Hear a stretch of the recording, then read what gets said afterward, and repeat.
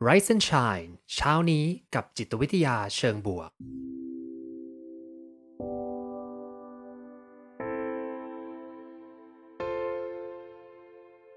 สวัสดีครับยินดีต้อนรับเข้าสู่พอดแคสต์เพื่อทุกท่านอยู่กับผมภูมิธีรพุทธปิติชัด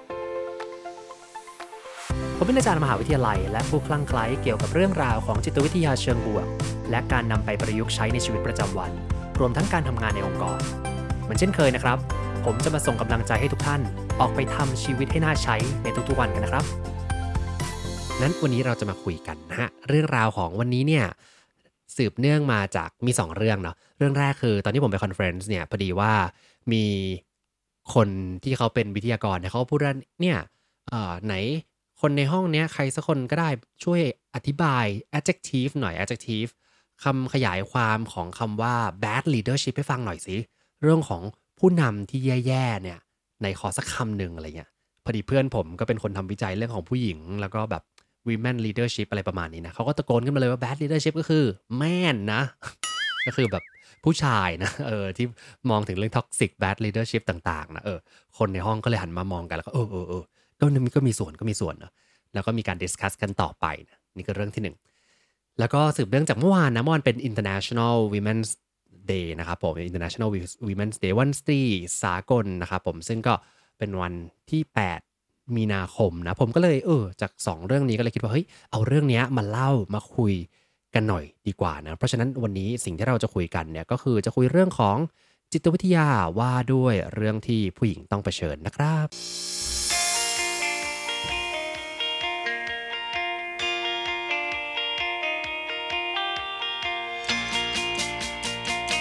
เป็นไงมีเพลงแทรก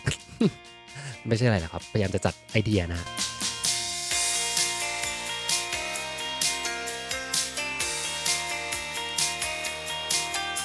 ก็สำหรับวันที่8มีนาเนี่ยเราก็เป็นวันที่เราเรียกว่า International Women's Day นะวันสตรีสากลนะซึ่งเรื่องนี้มันก็เกิดขึ้นมาสักระยะหนึ่งแล้วครับผมแล้วก็เป็นเรื่องราวที่เกิดจากการประท้วงกันนะมีการที่อยากจะเคลื่อนไหวทางสิทธิของตัวเองเรื่องของการความไม่เท่าเทียมกันในการทำงานในองค์กรแล้วก็ผู้หญิงเนี่ยสมัยก่อนที่จะต้องทำงานเนี่ยบางทีก็ถูกกดขี่แล้วก็ถูก discriminate ต่างๆนานาเลยนะก็เลยมีการมี movement มีการรวมตัวกันนะครับผมตั้งแต่นู่นแล้วล่ะตั้งแต่ปีประมาณสักต้นปี1900กว่าๆเนาะเขาก็จะมีการเนี่ยแหละรวมตัวกันเริ่มจากที่อเมริกานะหลังจากนั้นมันก็กระจายมาเป็น International Women's Day นะเพื่อ recognize ว่าจริงๆแล้วเนี่ยครับผมมันมีสิ่งที่ผู้หญิงที่ต้องเผชิญที่ลำบากมากกว่าผู้ชายโดยที่ไม่ว่าจะรู้ตัวหรือไม่รู้ตัวก็ตามนะซึ่งเรื่องนี้ต้อง disclaimer ไว้ก่อนเพราะผมเนี่ยก็ไม่ใช่ผู้หญิงนะแล้วก็ถ้าเกิดว่าใครที่อยากจะมาแชร์หรือว่าแลกเปลี่ยนจากประสบการณ์จริงๆเนี่ยสามารถที่จะพิมพ์เข้ามาในแชทระหว่างที่คุยกันอยู่ในนี้ได้เลยนะครับผมหรือว่าทักทายกันมาได้นะแต่ว่าเรื่องนี้เราพูดกันจาก research นะเราพูดกันจากงานวิจัยที่เกี่ยวกับจิตวิทยาว่ามันมีมุมมองของเรื่องความเป็นผู้หญิงอะไรบ้างนะที่เขาต้องเผชิญอยู่นะเรื่องราววันนี้ครับผมแทนที่จะเล่าเรื่องราววิชาการให้แบบตึงๆเครียดๆนะมีเรื่องราวที่จะชวนทุกคนไปฟังกันดีกว่านะเรื่องราวนี้เกิดขึ้นที่เมืองลาสเวกัสครับลาสเวกัสเนี่ยเป็นเมืองของการพนันนะทุกคนก็อาจจะเคยคุ้นๆอยู่นะไปถึงก็จะมีโรงแรมเรียงรายกันเต็มหมดเลยนะแล้วก็ทุกๆโรงแรมเนี่ยก็จะมีล็อบบี้ที่ปกติล็อบบี้โรงแรมเราก็จะเป็นล็อบบี้ที่เราเดินไปแล้วก็เช็คอินแล้วก็ขึ้นห้องเนาะแต่ถ้าล็อบบี้โรงแรมในลาสเวกัสเนี่ยเขาก็จะเป็นล็อบบี้ที่เราเดินเข้ามาแล้วก็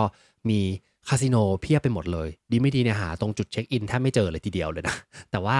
เราจะหาเจอพวกสิ่งที่เป็นโซนการพนันเต็มไปหมดเลยไม่ว่าจะเป็นสล็อตแมชชีนต่างๆหรือจะเป็นโต๊ะที่จะมีดีลเลอร์แจกนะแล้วก็มีโซนที่เป็นห้องที่ต้องแบบลงเงินเยอะๆถึง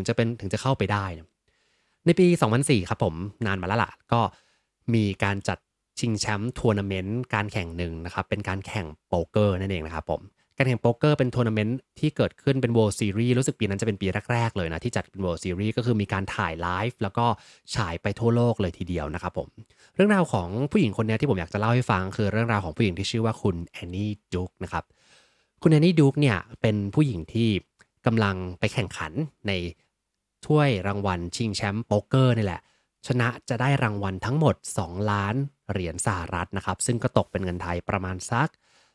60 ถึง70ล้านบาทนะครับผมจากการเล่นโป๊กเกอร์นะถ้าเล่นดีๆชนะมาเนี่ยก็น่าจะได้ถึง60ล้านเลยทีเดียวซึ่งโมเมนต์นั้นเนี่ยเป็นโมเมนต์ที่เธอสามารถฟาดคนอื่นแล้วก็ชนะมาได้ตลอดนะ8คนนะจนเหลือคนสุดท้ายรู้สึกว่าเขาจะนั่งเป็นโต๊ะรวมมั้งแล้วก็เล่นไปเรื่อยๆแล้วก็จะมีคนแพ้แล้วก็ตกไปเรื่อยๆนะจนเธออยู่กับโมเมนต์ของการแข่งขันกับคู่ที่เหลือคนสุดท้ายของเธอเนี่ยคู่แข่งของเธอเนี่ยก็คือคุณฟิลส์เฮลมุตนะครับฟิลเฮลมุตเนี่ยก็เป็นแชมเปี้ยนที่ชนะการแข่งขันโป๊กเกอร์มาตลอดนะแต่เธอก็เหลือนี่แหละการแข่งขันครั้งสุดท้ายวินาทีสุดท้ายเนี่ยใบสุดท้ายที่เธอจะเรียกการ์ดโป๊กเกอร์ออกมาแล้วก็จะตัดสินแล้วล่ะว่าเธอจะชนะหรือเปล่านะอืมแต่ก่อนที่จะมาถึงจุดนี้ครับมันมีโมเมนต์ที่คุณแอนนี่ดูคเนี่ยคิดตลอดเวลาว่าฉันไม่ควรจะมาอยู่ในจุดนี้เลยหรือเปล่ามันมีเสียงในหัวนะว่าจริงๆแล้วเนี่ยฉันไม่ควรจะมาอยู่ในจุดนี้หรือเปล่านะเธอพูดคำนี้ครับ I didn't really feel like I deserve to be at the table นะคือเออไม่ ฉันไม่น่าจะสมควรที่จะมาอยู่ในจุดนี้เลยนะเพราะในโต๊ะเนี่ยครับการแข่งขันโป๊กเกอร์เนี่ยทั้งหมดเนี่ยเป็นผู้ชายหมดเลยนะแล้วก็มีเธอคนเดียวที่เป็นผู้หญิงคนเดียวเท่านั้นในการแข่งขันชิงแชมป์ระดับโลกอันนี้นะซึ่งไอความรู้สึกเนี่ยมันเลยเกิดขึ้นมาว่าจริงๆแล้วฉันอยู่ผิดที่หรือเปล่านะแล้วก็ความคิดตรงนี้แหละมันเป็นที่มาแล้วก็เป็นเรื่องราวเป็นความรู้สึกที่นักจิตวิทยาอย่างเรานะครับเรียกกันว่า stereotype threat นะครับผมstereotype threat คืออะไรนะ stereotype เนี่ยถ้าเกิดว่าเพื่อนๆแปลกันตรงๆนะมันก็จะแปลว่าแบบมันจะแปลได้หลายความหมายเช่นแปลว่าแม่พิมพ์นะแบบแผนบางอย่างนะหรือว่าอาจจะเรียกว่าเป็นเหมือนภาพพจน์หรือว่าทัศนคติของคนเนี่ยแหละที่มีต่อกลุ่มของเราใช่ไหมครับคือเวลาที่เรามองเห็นใครอยู่ในกลุ่มใดนะเช่นสมมติเราบอกว่ากลุ่มเด็กนะเด็กจะต้องเป็นแบบไหนนะกลุ่มคนรุ่นใหม่นะคนรุ่นใหม่มันต้องเป็นอย่างนี้แน่ๆเลยนะหรือเราบอกว่ากลุ่มผู้หญิงเป็นอย่างนี้นะกลุ่มผู้ชายเป็นอย่างนี้นะกลุ่ม LGBTQ เป็นแบบนี้นะนี่แหละคือ stereotype คือเป็นการแบบเหมารวมไปว่าเฮ้ยคนที่อยู่ในกลุ่มเนี้ยเขาจะต้องมีความคิดประมาณนี้นะซึ่งไอ้เจ้า stereotype เนี่ยส่วนใหญ่ก็จะหลายๆคนก็จะมองถึงเรื่องเอ่อ เด็กนะสมมุติว่าบอกว่าผู้ชายเนี่ยจะต้องเป็นสีฟ้าๆสีน้ำเงินนะผู้หญิงจะต้องเป็นสีชมพูใช่ไหมซึ่งเอาจริงๆเมื่อก่อนอะตอนแรกที่เขาออกแบบพวกของเล่นเด็กมาเนี่ยเชื่อไหมครับว่าสีชมพูเป็นสีของผู้ชายนะแล้วก็สีฟ้าเป็นสีของผู้หญิงนะอยู่ดีๆมันเปลี่ยนไปเปลี่ยนมามันสลับกันยังไงก็ไม่รู้เนาะผมก็ไม่เข้าใจนะหรือว่าเราบอกว่าเวลาจะให้ของเล่นเด็กนะผู้ชายก็ต้องให้ของเล่นเป็นตุ๊กตาหรือเป็นไม่ใช่ผู้หญิงเป็นของเล่นเป็นตุ๊กตานะผู้ชายเป็นรถแข่งหรือหุ่นยนต์นะซึ่งนี่แหละเป็นการคิดแบบ เหมารวมไปจากกลุ่มที่เขาอยู่นะซึ่งจริงๆแล้วเขาอาจจะชอบไม่เหมือนกันก็ได้นะซึ่งคราวนี้อยากชวนเพื่อนๆมาลองจินตนาการนะว่าเราเนี่ยมันมีสเตอริโอไทป์หรือการที่เรามีทัศนคติหรือภาพพจน์อะไรบางอย่างที่เรามี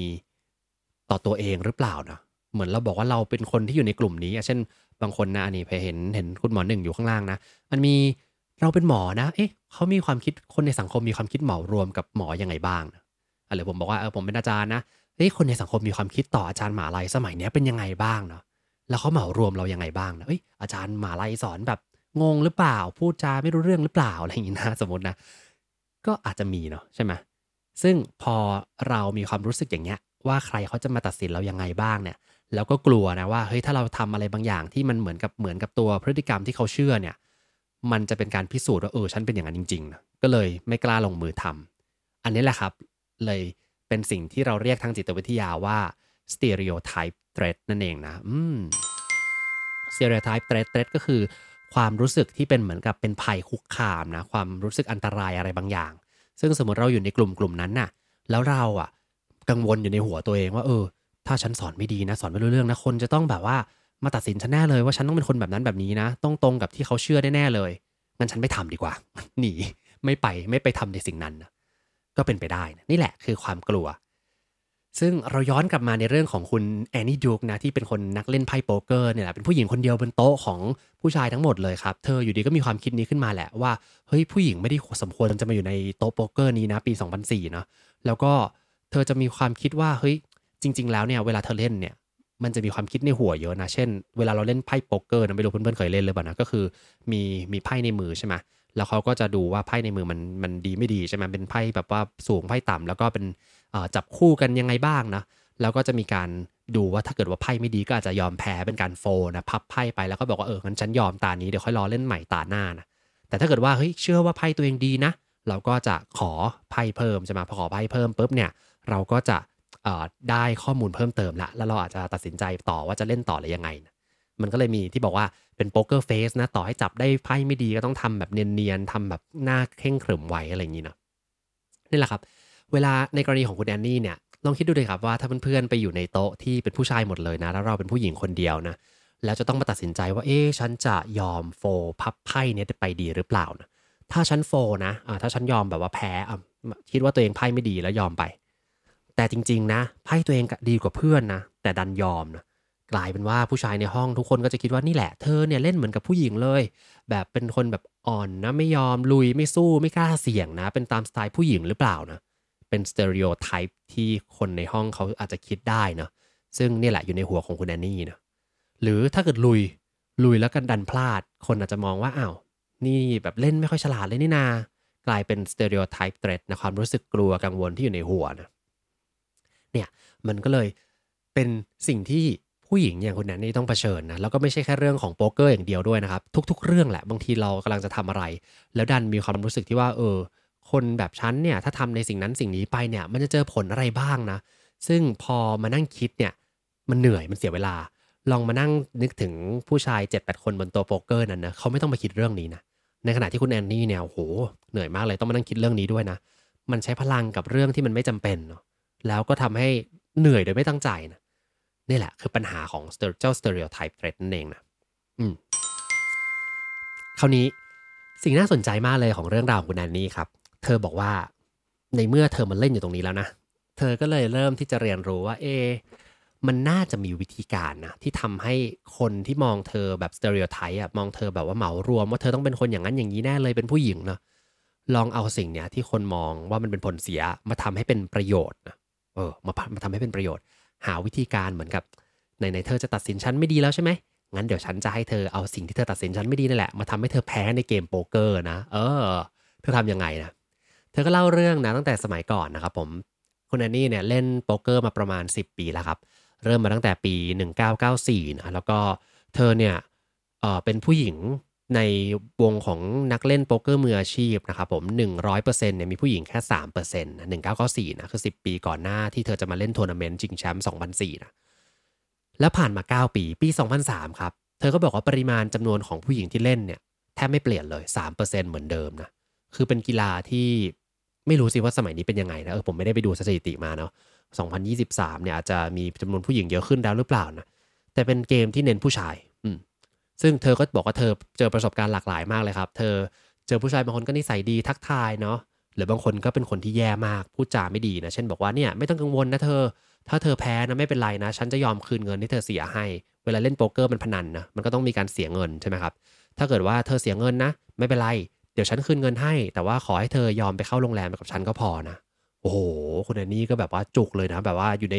วงของสังคมที่ท็อกซิกผู้ชายเป็นใหญ่แล้วก็แบบกดขี่ข่มเหงเธอพูดจาไม่ดี sexual harassment กับเธอนะเธอก็โมโหเธอก็เลยบอกว่าเนี่ยแหละในเมื่อเจ้าผู้ชายเหล่านี้มันมองฉันในมุมนี้นะฉันจะต้องหาทางแก้แค้นให้ได้นะเธอแบ่งกลุ่มผู้ชายที่เป็นแก๊งโป๊กเกอร์ของเธอเนี่ยเป็น3 กลุ่มนะผมเชื่อว่าจริงๆในสังคมเราก็น่าจะมีคน3 กลุ่มแบบนี้นะลองคิดตามมันไปนะสำหรับเพื่อนๆผู้หญิงทุกท่านที่อยู่ในห้องนี้นะว่าเจอคน3 ประเภทนี้หรือเปล่านะ3 ประเภทนี้มีใครบ้างนะผู้ชาย3 ประเภทแบบที่1นะเขาก็คือคนที่แบบเฟลิร์ตนะเฟลิร์ตคือเหมือนแบบทำนิสัยดีนะแล้วก็เงียบๆแอบๆนะพยายามทำให้คุณแอนนี่เนี่ยชอบพวกเขาคือเวลาเล่นเกมกันนะเล่นโป๊กเกอร์กันเนี่ย ก็แทนที่จะโฟกัสเรื่องการชนะก็จะบอกว่าทำให้เธอรู้สึกดีทำให้เธอชอบทำให้เธอประทับใจอะไรอย่างนี้นะก็ดูถูกเหมือนกันนะว่าแบบคนอื่นเขามาสู้กันจริงจังอันนี้มาแบบว่าเธอเขาเป็นผู้หญิงอ่อนๆมั้งทำให้เธอชอบดีกว่าอันนี้แบบแรกนะแบบที่2คือ disrespect นะครับผมมองว่าแบบผู้หญิงคนเนี้ยอาจจะไม่ค่อยเก่งเท่าไหร่นะ bluff ไม่เป็นคนที่คิดแบบว่ามิติเดียวไม่ค่อยครีเอทีฟเท่าไหร่เลยเป็นคนตรงไปตรงมาอ่านง่ายมากเลยเนี่ยอ่านไม่มีโป๊กเกอร์เฟสหรอกอ่านง่ายจัดการได้นะ นี่คือกลุ่มที่2ที่เธอเจอนะแล้วกลุ่มที่3ก็บอกว่าเป็นผู้ชายประเภท angry นะ angry ก็คือเป็นพวกที่ไม่ยอมแพ้ผู้หญิงคือทำทุกอย่างนะว่าฉันจะต้องชนะฉันต้องเหนือกว่าฉันต้อง dominate ฉันจะต้องแบบทำยังไงก็ได้ว่าฉันจะแพ้ผู้หญิงไม่ได้นะฉันจะต้องสู้แล้วก็คนประเภทนี้ก็จะแบบว่าพยายามที่จะแบบเล่นแบบ aggressive หน่อยลุยๆๆๆๆนะแล้วก็โชว์ว่าตัวเองเหนือกว่า bluff ใส่ตลอดนะซึ่งคุณแนนนี่ก็บอกว่าเนี่ยพอเขาแบ่งประเภทในหัวได้แล้วว่าผู้ชายมี3ประเภทเนี่ยตอนแข่งโป๊กเกอร์นะอันนี้ไม่ได้พูดถึงภาพใหญ่นะเขาก็เธอก็เลยหาวิธีการจัดการกับเจ้าคน3ประเภทนี้ได้นะอันไหนเอาเปรียบฉันใช่ไหมงั้นฉันก็ใช้วิธีการแสดงให้เห็นฉันเลยว่าฉันใช้โป๊กเกอร์เฟสเป็นนะฉันมีความคิดสร้างสรรค์นะนี่แหละเธอก็ใช้อย่างเงี้ยเล่นมาประมาณเกือบ10 ปีครับจนเธอได้เก่งแล้วก็สุดท้ายได้รับเชิญเข้ามาที่การแข่งขันโป๊กเกอร์ทัวร์นาเมนต์ในปี2004นี่แหละซึ่งเชื่อไหมว่าในปีนั้นนะครับเธอยังรู้สึกเลยนะว่าสมาคมที่เชิญเธอมาเล่นน่ะเชิญเธอมาเพราะอยากให้เธอเป็นผู้หญิงคนหนึ่งในการแข่ง คือไม่คิดหรอกว่าเธอน่าจะไปถึง2คนสุดท้ายเพราะว่าก็คิดว่าเธอก็คงไม่ได้เก่งขนาดนั้นมีผู้ชายเก่งๆที่เป็นแบบแชมป์เต็มไปหมดเลยนะก็แค่ดึงมาเป็นสีสันแล้วมั้งเนาะเธอยังรู้สึกเลยว่าเนี่ยเป็นแค่สีสันแล้วพอถึงวันจริงแม้ว่าเธอมีประสบการณ์เรียนรู้การอยู่ในสังคมที่แบบผู้ชายกดขี่มาตลอดนะแล้วก็เรียนรู้วิธีการตอบกลับนะแต่ในปี2004ครับมันมีเรื่องที่น่าตกใจเรื่องหนึ่งก็คือของสำหรับเธอนะคือว่า ในปีนั้นนะครับเป็นปีที่อย่างที่บอกเป็นการแข่งทัวร์นาเมนต์ชิงแชมป์ครั้งแรกนะสิ่งที่เกิดขึ้นคือเธอเนี่ยต้องเผชิญไม่ใช่แค่อยู่ในหัวตัวเองกับผู้ชาย7-8คนกับการเล่นนะคือมันเป็นการแข่งขันแบบไลฟ์เป็นการถ่ายทอดสดออกทีวีทั่วประเทศนะซึ่งหมายความว่ายังไงหมายความว่าไอ้เจ้า stereotype threat ในหัวเธอเนี่ยที่เธอกำลังกังวลว่าเฮ้ยเธอกำลังจะทำอะไรแล้วคนจะมาตัดสินเธอว่าเป็นผู้หญิงแล้วทำตัวอย่างนั้นอย่างนี้เนี่ยมันไม่ได้มีอยู่แค่โต๊ะแค่7-8คนนะ มันอยู่กับคนทั้งประเทศเลยทีเดียวนะความกังวลนี่พุ่งกระฉูดเลยครับความคิดความเครียดที่กังวลเกี่ยวกับตัวเองมันถูกขยายไปหมดเลยแม้ว่าตัวเองจะเล่นมาเชี่ยวชาญมาก็ตามนะแต่ไม่เคยเจอในสภาวะที่ต้องแบบมีการถ่ายทอดสดไลฟ์ขนาดนี้นะอืมกลายเป็นกระตุ้นความรู้สึกแย่ๆเพราะว่าเพื่อนๆถ้าเกิดเคยดูการแข่งโป๊กเกอร์นะผมว่าอาจจะบ้านเราอาจจะไม่ค่อยเคยเห็นนะที่อเมริกามันจะมีการถ่ายทอดสดเรื่อยๆคือในโต๊ะเนี่ยเขาจะ กล้องเนี่ยมันจะมาทุกมุมเลยครับก็คือเวลาเรามีมือเราเปิดอะไรมาเนี่ยกล้องมันจับที่มือเลยนะแล้วก็เขาก็จะเอาขึ้นไปในกระดานที่เป็นจอไลฟ์เนี่ยแต่ว่าคนที่อยู่บนโต๊ะเขาไม่เห็นนะคือคนที่อยู่ที่บ้านเห็นหมดเลยว่าคนตรงจุดไหนเนี่ยมีการ์ดอะไรบ้างเพราะฉะนั้นพูดง่ายๆว่าถ้าจะมาทำโป๊กเกอร์เฟสอะไรอะเราก็เห็นเลยนะว่าอ๋อคนนี้กำลังแบบหลอกอยู่จริงๆแล้วไพ่เขาไม่มีอะไรหรอกนะคือเห็นหมดเลยด้วยความนี่แหละคุณแดนนี่ก็เลยกังวลมากเลยว่าเฮ้ยไม่ว่าเธอจะขยับไปทางไหนก็ตามเนี่ย มันมีคนจัดเธอแน่นอนเนาะซึ่งนี่แหละเนี่ยเป็นแรงบันดาลใจใหญ่มากๆเลยครับแล้วก็เป็นหัวข้อที่วันนี้คุยกันมาตลอดตั้งแต่ตอนช่วง8โมงนะว่าจิตวิทยาว่าด้วยสิ่งที่ผู้หญิงต้องเผชิญจริงๆนี่เป็นเรื่องหนึ่งในเรื่องเล็กมากๆเลยนะครับที่เราต้องเจอนะแต่นี่แหละคือ stereotype threat คือความรู้สึกที่ว่า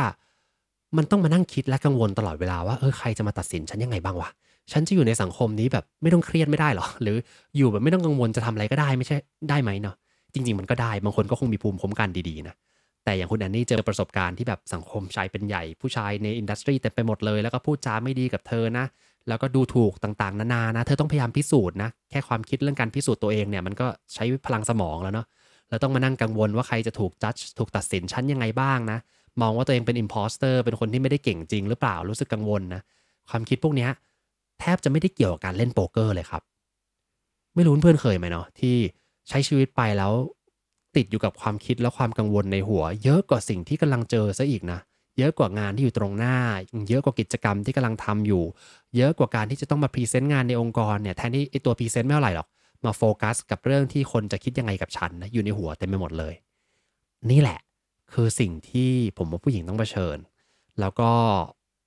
หลายๆคนบอกว่าเฮ้ยเราจะมานั่งแบบทำเรื่องความเท่าเทียมหรือเซเลบรตกันทำไมทุกวันนี้มันก็เท่าเทียมแล้วเนาะ จริงๆมันอาจจะดูเหมือนเท่าเทียมขึ้นบน surface level ใช่ไหมเรามีการพยายามจะปรับขึ้นมาให้ดีขึ้นซึ่งดีกว่าเมื่อก่อนเยอะมากครับ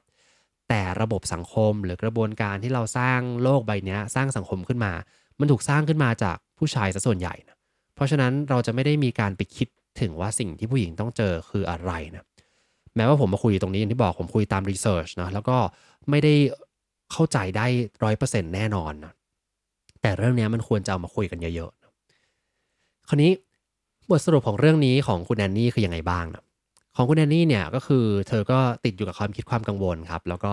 พยายามที่จะแข่งขันมาเรื่อยๆนะจริงๆสตอรี่มันมียาวมากๆเลยนะว่าเกิดอะไรขึ้นนะในระหว่างการเล่นเนี่ยเธอก็ ก่อนที่จะมารอบชิงชนะเลิศนะรอบไฟนอลเนี่ยมันก็มีเคสของการที่เธอพยายามที่จะเล่นกับผู้ชายอีกคนหนึ่งที่อยู่ในโต๊ะนี่แหละแล้วก็พยายามที่จะคิดว่าการ์ดตัวเองดีหรือเปล่าซึ่งการ์ดของเธอมี12ใบ12ใบมันเป็นคู่นะซึ่งมันดีนะแต่เธอเห็นสีหน้าของผู้ชายที่เป็นฝ่ายตรงข้ามทำหน้าแบบมั่นใจมากเลยเธอก็รู้สึกว่าแบบฉันน่าจะสู้ไม่ได้นะก็เลยยอมแพ้เทิร์นนั้นไปนะแล้วสุดท้ายมารู้ที่หลังเหมือนเพื่อนอีกคนนึงมาบอกว่าเฮ้ยจริงๆแล้วเขาไม่ได้มีการ์ดดีขนาดนั้นนะเนี่ยเธอสติหลุดเลยเธอรู้สึกเลยว่าจริงฉันพลาดไม่น่าเลยเนาะคือเหมือนจะเป็นเรื่องของการเล่นเกมโป๊กเกอร์อย่างเดียวนะแต่ของคุณแอนนี่เนี่ยสิ่งที่อยู่ในหัวคือฉันไม่น่าเลยฉันกำลังกลับเข้าไปอยู่ในสภาวะของสิ่งที่คนอื่นจะมาจัดฉันอีกแล้วจะมาตัดสินฉันอีกแล้วว่าฉันน่ะแบบไม่สู้ไม่ aggressive ไม่กล้าเสี่ยงนะแต่สุดท้ายครับภาพตัดมาก็คือเธอก็พยายามฝ่าฟันความรู้สึกนี้มาได้นะแล้วก็มีโชคขึ้นมานิดหน่อยแล้วก็มาเล่นจนสุดท้ายเนี่ยก็มาเล่นกับคุณฟิลเฮลมุตซึ่งเป็นคนสุดท้ายแล้วก็เหลือการ์ดใบเดียวที่จะต้องเปิดออกมาว่าจะชนะหรือเปล่านะสุดท้ายพอเปิดออกมาครับปี2004ครับปีนั้นเป็นปีที่คุณแอนนี่ดุ๊กนะครับชนะ World Series of Poker Tournament นะครับผมเป็นคนแรกที่ชนะทัวร์นาเมนต์แล้วก็เป็นผู้หญิงด้วยนะเนาะซึ่งถ้าเกิดว่าใครได้ไปดูตัววิดีโอเนาะหรือว่าเคยไปดูถ้าจะไปดูย้อนหลังลองไปเซิร์ชดูได้นะครับแอนนี่ดุ๊กนะครับก็คุณฟิลเนี่ยที่เป็นคู่แข่งนะทุบโต๊ะเลยโมโหมากแล้วก็แบบเดินหนีออกไปแล้วก็ปิดประตูดังแล้วก็เสียงแบบสะบดด่าเละเทะเลยนะนี่แหละความเชื่อของคุณฟิลว่าแบบฉันคงไม่แพ้หรอกแล้วไม่ใช่แค่ไม่แพ้นะคงไม่แพ้ผู้หญิงคนหนึ่งด้วยนะเออสุดท้ายคุณแอนนี่ก็เลยงงบอกว่าฉันชนะได้ยังไงวะงงนะงงว่าชนะได้ยังไงสุดท้ายเธอก็ชนะแล้วก็ได้สร้างประวัติศาสตร์ขึ้นมานะ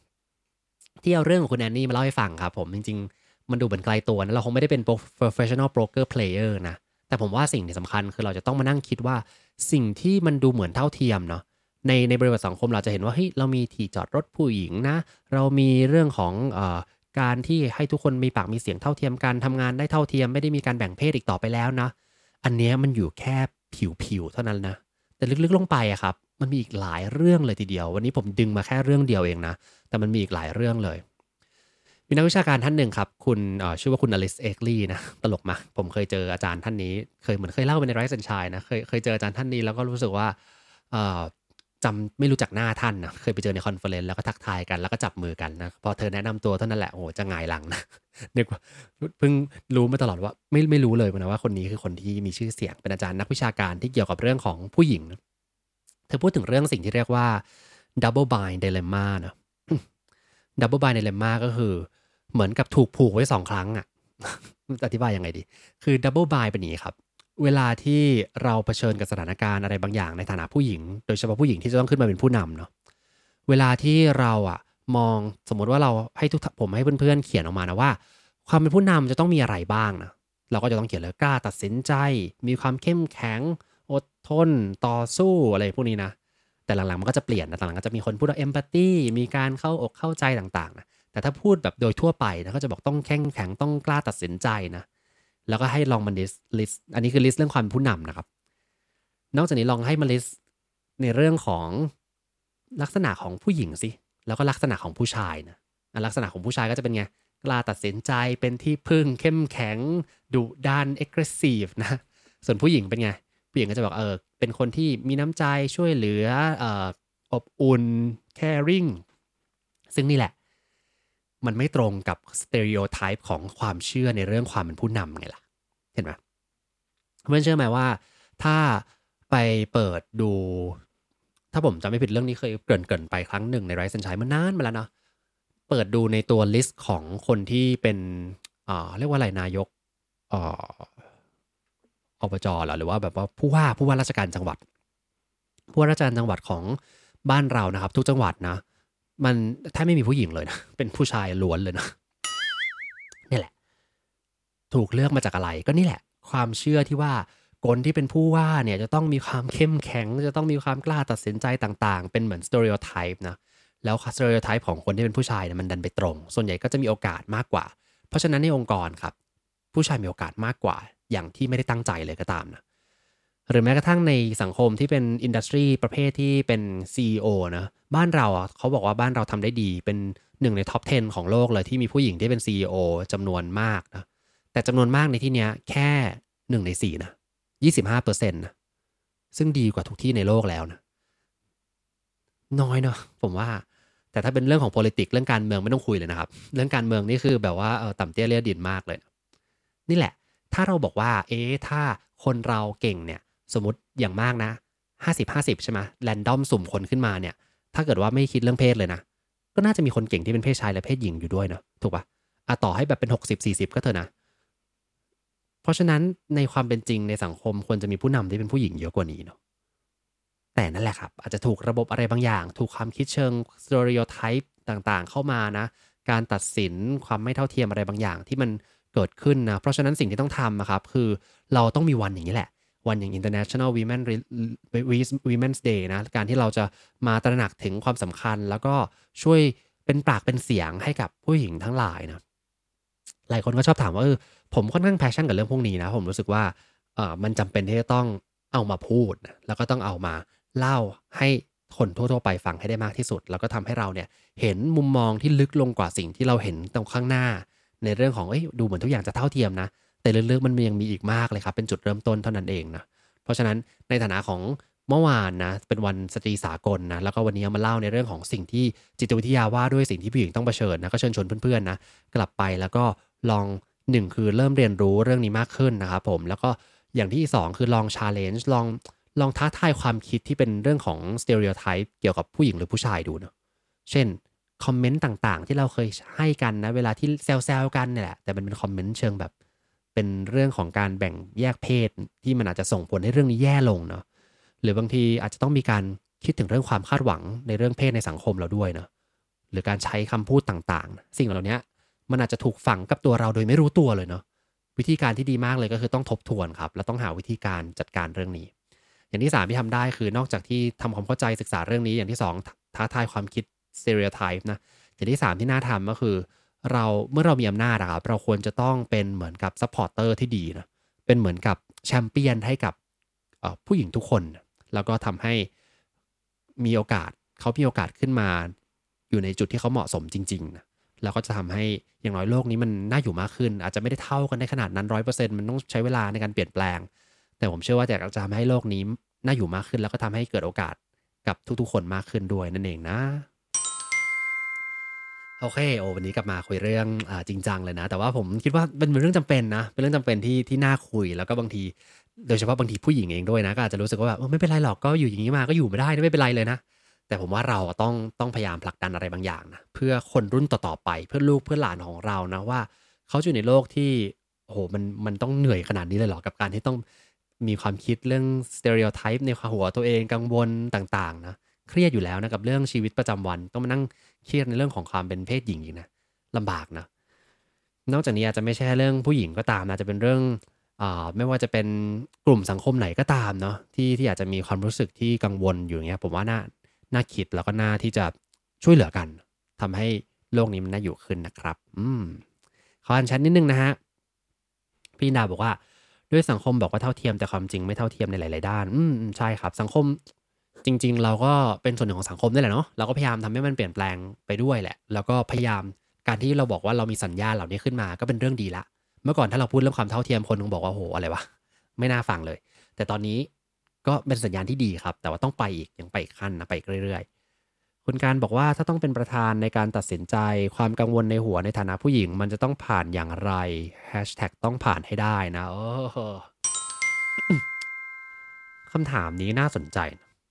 จะต้องจัดการความกังวลในหัวอย่างไรมันมีเรื่องหนึ่งครับที่ผมใช้เวลาสอนในเรื่อง negotiation นะเราบอกว่าตามสถิติครับผู้หญิงมักที่จะไ